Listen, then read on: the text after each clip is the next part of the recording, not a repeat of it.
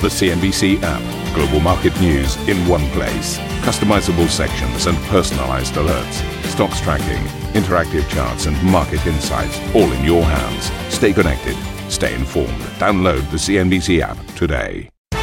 Very good morning, everybody. Welcome to Squawk. We are live in London and Brussels, where NATO leaders are gathering as we mark 1 month since the start of Russia's invasion of Ukraine. Here are your headlines. US President Joe Biden arrives for a series of leaders' summits as NATO promises a major reinforcement of its eastern flank. Secretary General Jens Stoltenberg says the war will have a significant impact on security issues. This invasion, this brutal war in Ukraine would have long-term consequences for our security. It's a new normal for our security, and NATO has to respond to that new reality. Russian President Vladimir Putin says payment for gas supplies must now be made in rubles, breaching delivery contracts as Western sanctions start to bite. I have decided to implement a set of measures to switch over payments as soon as possible. Let's start with our natural gas, to switch over payments for our natural gas supplied to the so-called unfriendly countries into Russian rubles. Well, the cost of the war in Ukraine will wipe out 15 years of economic growth in Russia, as the IIF says international sanctions, collapsing imports, and a brain drain will devastate the Russian economy. Renault halts operations in Russia and revises down its margin outlook after the French car maker is called out by the Ukrainian government for continuing to, quote, finance the war. French companies must leave the Russian market. Renault, Auchan, Leroy Merlin and others must stop being sponsors of Russia's war machine.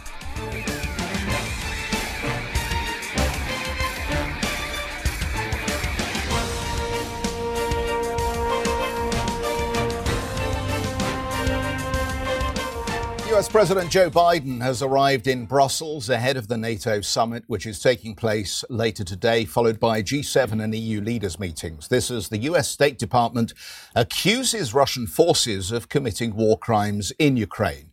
Secretary of State Antony Blinken said there were, quote, numerous credible reports of attacks on civilians, specifically in the besieged city of Mariupol. The Ukrainian president, Mr. Zelensky, who will address leaders via video link later today, called for solidarity from NATO and EU partners, urging them to take action. We're expecting serious steps from NATO, the EU and the G7 nations. We know that Russians have already started lobbying for their interests. These are the interests of war. We know that they're working with several partners. We know that they want to stifle this issue, the struggle against war. But it's the war that we need to snuff out. Our solid position will be presented at these 3 summits. At these summits, we will see who's a friend, who's a partner, and who has betrayed us for money. Russia's ruble briefly rose to a 3-week high versus the US dollar after President Putin said the country will seek payment for gas supply in rubles. Mr. Putin said the move will specifically target European countries that he branded, quote, unfriendly. However, it remains unclear if Russia has the power to change existing contracts that were previously agreed upon in euros. Putin said he wanted the change to be implemented immediately. I have decided to implement a set of measures to switch over payments as soon as possible. Let's start with our natural gas, to switch over payments for our natural gas supplied to the so-called unfriendly countries into Russian rubles. At the same time, I want to separately emphasize that Russia will continue by all means to supply natural gas in accordance with the volumes and prices, according to the pricing principles fixed in the contracts concluded earlier. Unlike some colleagues, we value our business reputation as a reliable partner and supplier. NATO Secretary General Jens Stoltenberg is expected to address the media in less than an hour from now. We'll obviously bring you that statement live as we get it. Heads of state are then set to begin arriving at alliance headquarters. That ahead of the summit itself, which is scheduled to begin at 10 Central European time. Hadley is on the ground in Brussels and joins us now. And Hadley, we've already heard Jens Stoltenberg talking about reinforcing the eastern flank. Will there be any other developments, do we think, from this meeting that would immediately and directly assist President Zelensky? Well, this is the big question, Jeff, and my contacts in Ukraine essentially saying, where is the de-SWIFTing? Where is the will in Europe at this point for oil and gas sanctions? How is it possible that we are still 1 month into this invasion and still talking about moving forward with harsher sanctions? They want more. They want to see evidence that European partners, as well as the Americans, are on board to do something about the aggression of Russia in Ukraine. Now, it's interesting to note that what we heard from the Secretary General yesterday really was talking about bolstering the troop presence in Eastern Europe, really taking care of NATO's eastern flank, if you will. Already, we've seen since the start of this invasion, some 140,000 troops rallied. 100,000 of those are American soldiers, I have to admit. And you've got to wonder at what point the NATO alliance really gets their act together, because the Secretary General really emphasizing again and again how extraordinary it is that the European partners were able to rally to this point, that they were able to get as many sanctions as the EU has managed to achieve. And yet at the same point, we still have an invasion 1 month in. And even Secretary of State Antony Blinken has said that war crimes have been committed by the Russian regime. So a big question, of course, going forward is what we're going to see later today, but also about this threat. What President Biden has said is a real threat, chemical and biological weapons. Now, Secretary General Stoltenberg yesterday saying that there would be equipment that would be given to Ukraine to combat that kind of threat. But you got to wonder at what point there will be an actual red line drawn. I was in the room several years ago when then Secretary of State John Kerry said that chemical weapons in Syria would be a red line for the administration. And he was forced to backtrack that statement by President Obama weeks later, essentially. You've got to wonder at what point war crimes and the potential for chemical and biological weapons would be enough to see some kind of action on the ground for Ukrainians. And that's the question they're asking. Listen in to what the Secretary General had to say yesterday. I expect allies will agree to provide additional support, including cybersecurity assistance, as well as equipment to help Ukraine protect against chemical, biological, and radiological and nuclear threats. President Putin's invasion is brutal, and the human suffering is horrifying and painful to witness. We are determined to do all we can to support Ukraine. But we have a responsibility to ensure that the war does not escalate beyond Ukraine and become a conflict between NATO and Russia. The Secretary General there saying, we're determined to do everything we can to see that this crisis doesn't escalate, that this invasion doesn't get worse, essentially. But you've got to wonder just how much room they have to maneuver. Of course, the NATO alliance, Ukraine is not a part of the NATO alliance. So at the end of the day, what they can do to bolster their eastern flank against any possible Russian aggression is a very different question than what can actually be done on the ground in Ukraine. And the Ukrainians totally understand that and are clamoring, guys, for more action on the part of NATO and the EU and the G7. Excellent. Thank you very much indeed for that, Hadley. We'll catch up with you, of course, a little bit later on. OK, Matthew Briza is a senior fellow at the Atlantic Council and former US ambassador to Azerbaijan. Sir, thank you very much indeed for joining us today on CNBC. Your first bullet point has got my attention, and that is this will be one of the most important NATO summits in history. Just explain to our viewers why, sir. Good morning. Yes, good morning. Thank you for letting me join you.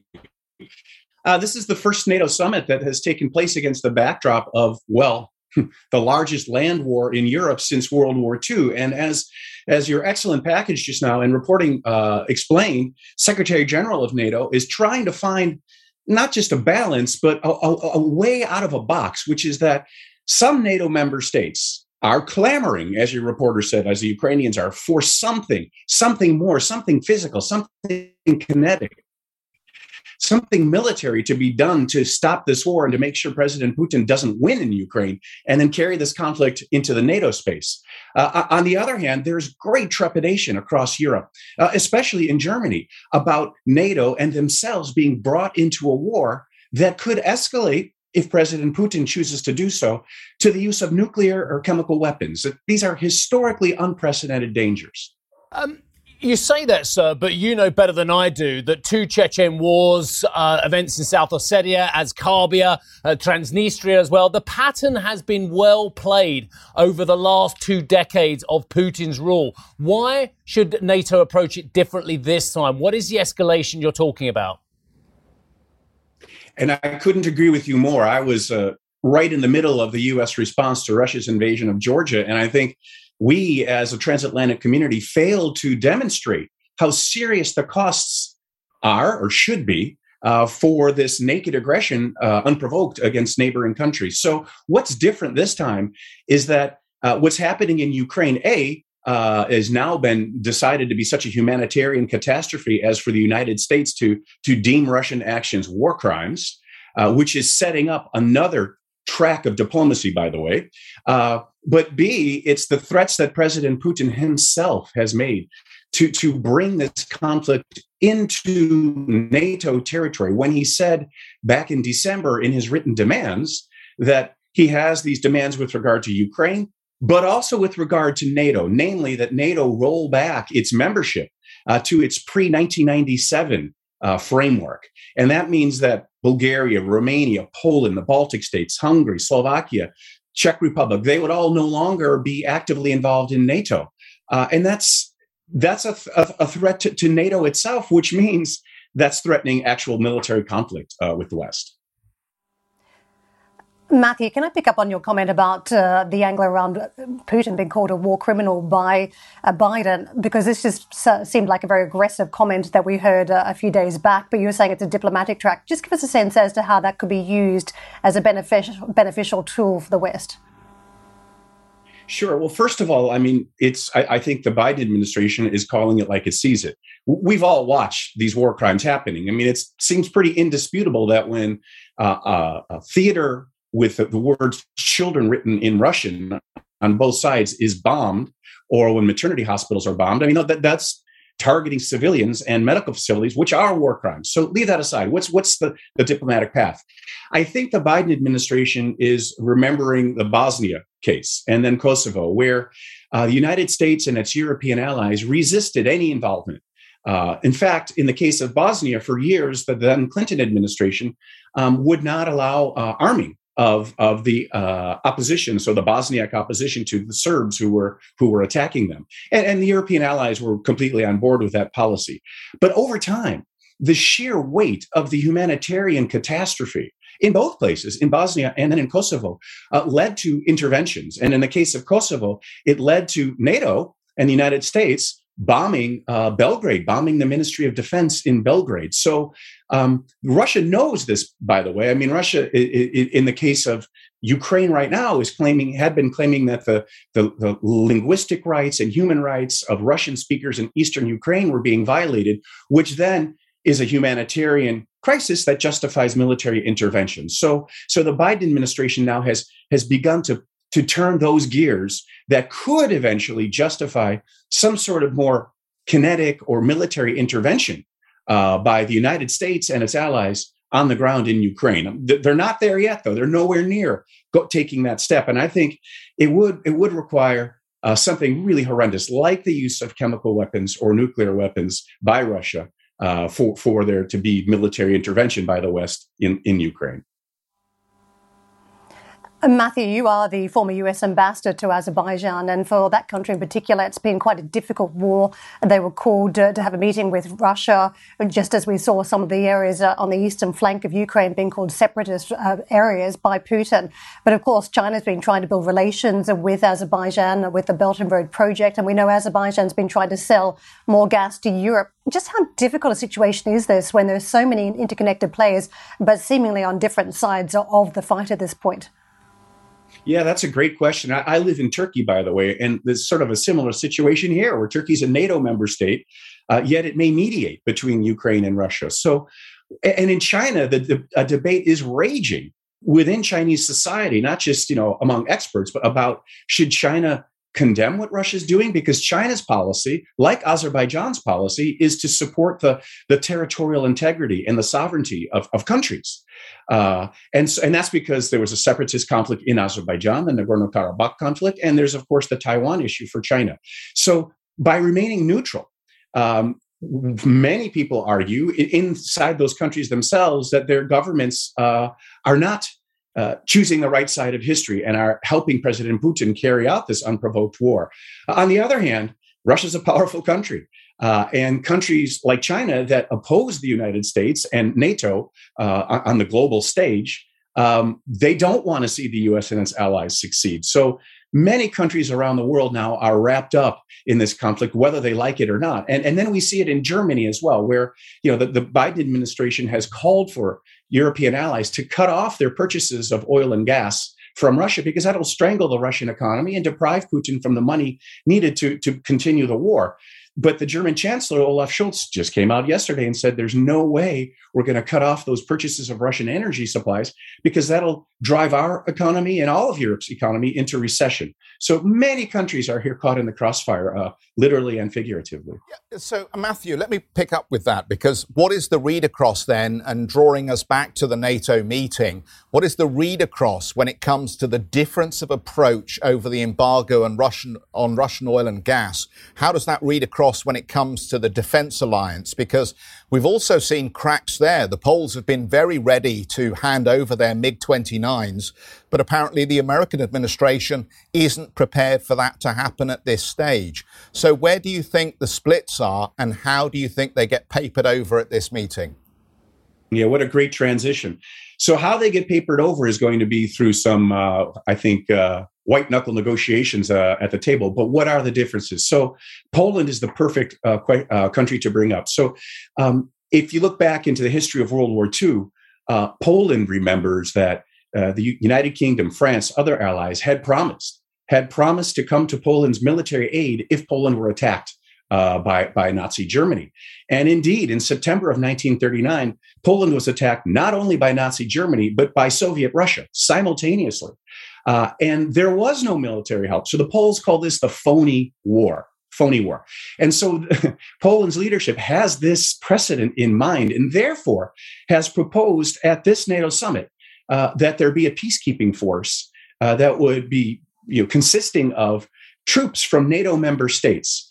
Poland has not been clear on whether or not it would push for there to be a NATO umbrella, but it is pushing for NATO to be prepared to send peacekeeping troops into Ukraine to begin with, to protect the humanitarian corridors that are allowing Ukrainians, supposedly allowing them to evacuate cities like Mariupol and to allow humanitarian aid to come in. I think a lot of NATO member states are terrified by that idea, because they know that that's going to mean clashes of NATO troops with Russian troops, and then de facto, NATO's at war with Russia. So it's the Eastern NATO member states, the ones that actually have the experience of being invaded and occupied by Russia in World War II, that are most concerned, are most pushing for a robust kinetic response. I ran a think tank in Estonia for a few years, and the Estonians remember that into the late 1950s, Russian or Soviet authorities were still deporting thousands of Estonians to Siberia, more than 10 years after World War II. So for these countries that lived the reality of Soviet occupation and are now members of NATO, they don't want to repeat that history.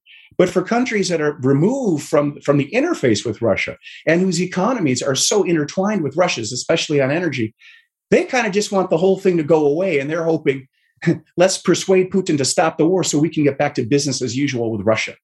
Matthew, it's been a pleasure catching up with you. Thanks so much for your analysis for us this morning. Matthew Breezer, the Senior Fellow for the Atlantic Council and former US Ambassador to Azerbaijan. And while we're on the subject of Russia, 15 years of economic growth wiped out. That's the analysis from the Institute for International Finance on the outlook for Russia's economy. We'll tell you more about that and why it's happening when we come back. And just a reminder, you can listen to our Squawk Box podcast to stay up to date with the latest from Ukraine. as well as the results of economic and market fallout.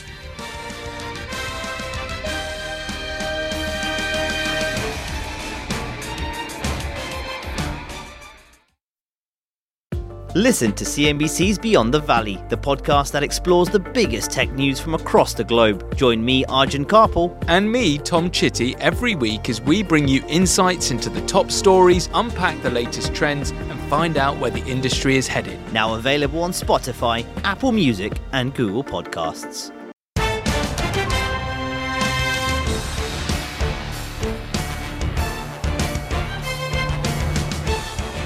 Right, let's take a look at the US markets yesterday. Having had a very positive session the previous day, the Nasdaq and the other indices just fell in tandem, you'll note, all down between 1.2 and 1.3%, give or take the second decimal. What I really want to focus on is the treasuries and the energy markets. So let's have a look at the treasuries as well, and because the curve, there's some stunningly interesting things going on. So all the rhetoric from the governors of the Federal Reserve at the moment is talking about, well, maybe we need to be hawkish sooner rather than later. Let's get some form of grip on the inflationary impulses in the US economy by having maybe 50 basis points, some even talking about 75 basis points of hikes. Let's get them over and done with sooner rather than later. But others are then saying, well, does the recession come later on thereafter? And as such, this is why we're seeing the flattening and in some parts inversion of the curve. And I think the action on the 2 to 10 year really typifies what we're seeing at the moment.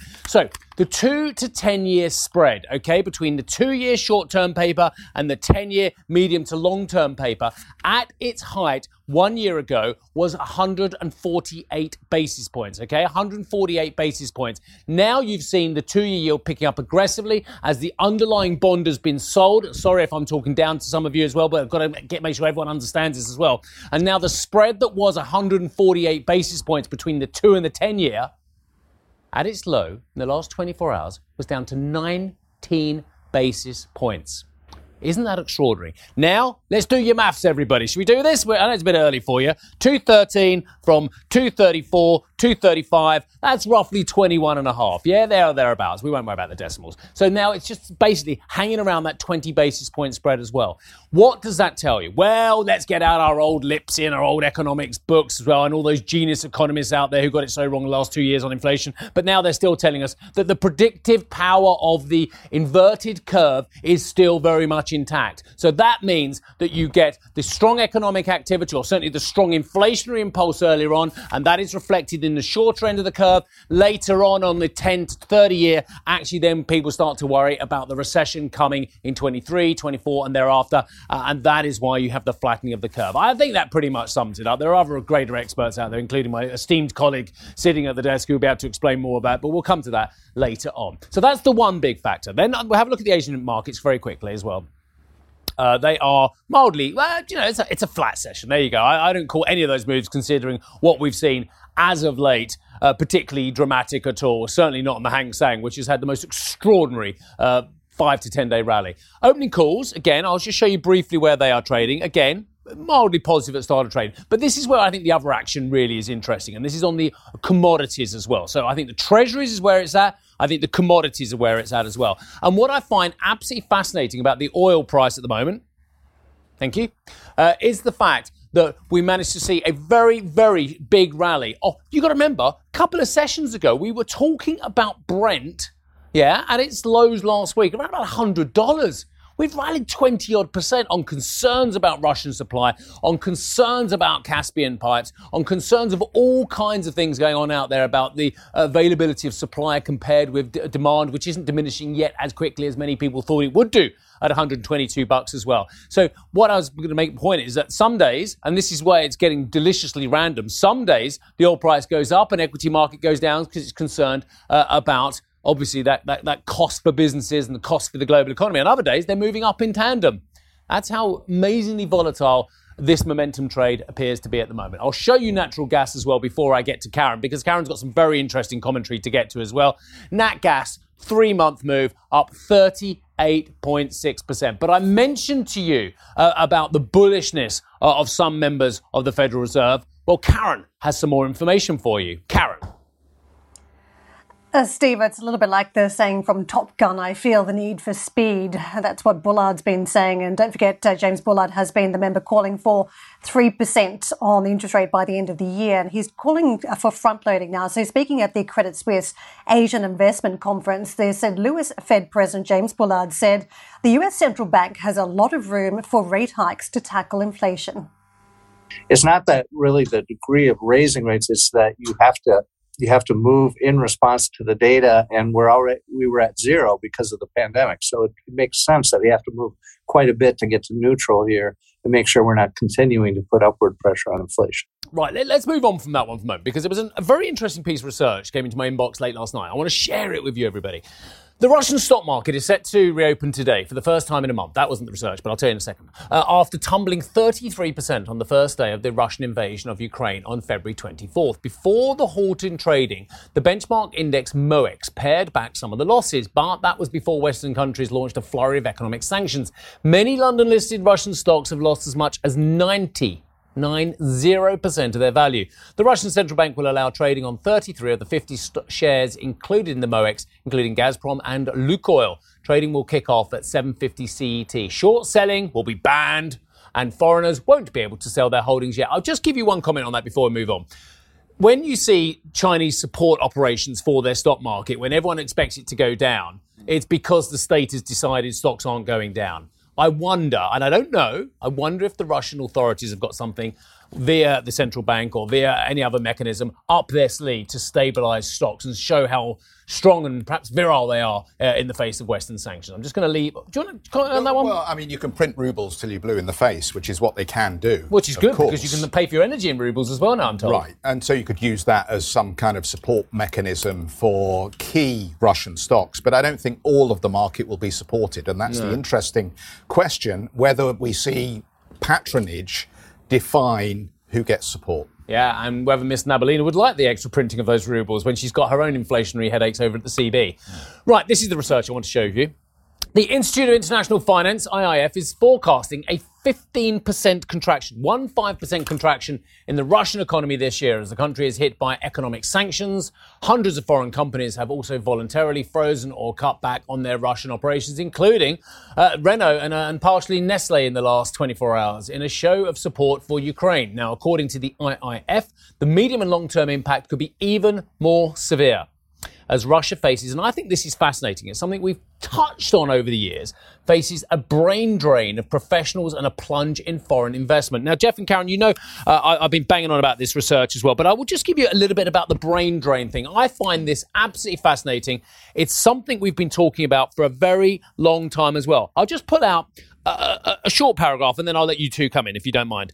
So there is anecdotal evidence of flights to Turkey being booked up well into 2023. And a third daily train from St. Petersburg to Helsinki was just to accommodate the high demand. So extra flights out of the country. To be fair, they come back again, and extra trains coming out of the country. And those same trains go back as well. The resulting brain drain is not a new phenomenon, and that's the hasten to add that point as well. But it's a demographic issue that's been going on for a very long time. Now, how about this? This is Russian estimates. This isn't some Western spurious comment. According to official estimates, almost 500,000 people left Russia in 2020, close to double the numbers occurring during the economically challenging time of the 1990s. We know this has been going on. We know that Russia has an awful demographic problem as well, with early deaths and indeed young people leaving to seek pastures new elsewhere as well. The demographic problem is a clear and present danger to Russia. And dare I say it, is something that Mr. Putin is not unaware of, and potentially down the long list of catalysts for why he's interested in Ukraine. I would suggest the fact that it's got 40-odd million people might be one of those. Karen, do you like to jump in? Yeah, I'll just jump in from the brain drain aspect and what it means for technology, because if you think about it, the next wave of industrialization is really around technology strength, the IT expertise. And if we think about now that the US is effectively cut off from a lot of technology, and that may get worse, what does that mean for the future? And who does Russia rely on for that technology expertise? I think there's one very obvious candidate here, and that would be China. So again, it does tell you about the importance of China in the relationship if it's going to be relying on external external IT, external technology expertise. So that is something worth bearing in mind. And given the lines we're hearing today about the narrative that's been pushed in Chinese media about this Ukraine war being the result or down to the actions of the West, I think that's quite instrumental that China may be trying to still play the long game by keeping open the access to selling technology to Russia down the track. I think the other point here on just how far Russia has been set back economically. I mean, we're talking about a contraction of 15% in 2022 and long-term impacts here. I just wonder whether that plays out in domestic news. We know the censorship that's been taking place and how Russia's been trying to spin the narrative around this invasion. But I think ordinary people can see the high cost they're paying given the collapse of the ruble when there's a lot of imports. Consumption's 50% of the Russian economy. Surely many people, even if they're not seeing it on the headlines in the news, are going to feel it anyway day in, day out as they go to the supermarket and they go about their daily business spending money in rubles. Let me just make a couple of quick points to reinforce the point you were making, Steve. Look, if you look at the technology companies that are leaders in Russia, like Yandex, like Wildberries, like Avito, they were all formed well before 2014 and the invasion in the Donbass and Crimea. There haven't been so many since. And I think 2014 was a watermark in terms of brain drain, particularly around technology. But I want to make a slightly different point because I think it's all well and good for us to talk about the impact that the sanctions are going to have on the Russian economy. But unfortunately, the Russian people have learned to be incredibly resourceful, so they will work with the pain. And the Kremlin ultimately still understands that when you have an economy where 60% of the GDP is natural resources, so oil and gas and all the other things they dig out of the ground, that gives you some permanent strength. Because there will always be someone around the world who is willing to breach any sanctions imposed from Washington, and they will buy the goods. And whether it's India this time round or another country that is going to pick up the additional oil and gas, we will have to wait and see. And of course, you've still got the very painful situation that you've got Germany, which is on the other side of the ledger, which we've been discussing all morning. They paid the Russians 40 billion euros last year for oil and gas alone. And inevitably, it'll look the same again this year if there is no embargo put in place. So, yes, we're going to see a lot of damage done to the Russian economy. Will it change President Putin's mind? I doubt it. One thing I will say, we've talked a lot about renewables and how the high price of oil and the geopolitical insecurity creates autarky for different forms of technology. Well, I'll just say something to you. Go on. Skolkovo. Remember that old one? Yeah. You and I, at Spieth, in 2 decades ago, 2009 it was announced actually, so let's go back to that period between 2009 and 2012 when you and I were at Spieth, the St. Petersburg International Economic Forum, and President Medvedev, who temporarily held the job for Mr. Putin in the meantime when Putin went to Prime Minister, said, we're going to diversify the economy. Kudrin queued up to talk to you and me about how they're going to diversify the economy. Nabiulina queued up to talk to you and I about how they're going to diversify the economy. And you just said to me 60% of those revenues coming from hydrocarbons. That was a big fail, that diversification, wasn't it? It never really happened, did it? No. And let's face it, I think we pressed them at the time and we pressed them in every interview subsequently, and the reality is that they never took the big step necessary to diversify. But it's never ever, as you say, gone to that exponential level.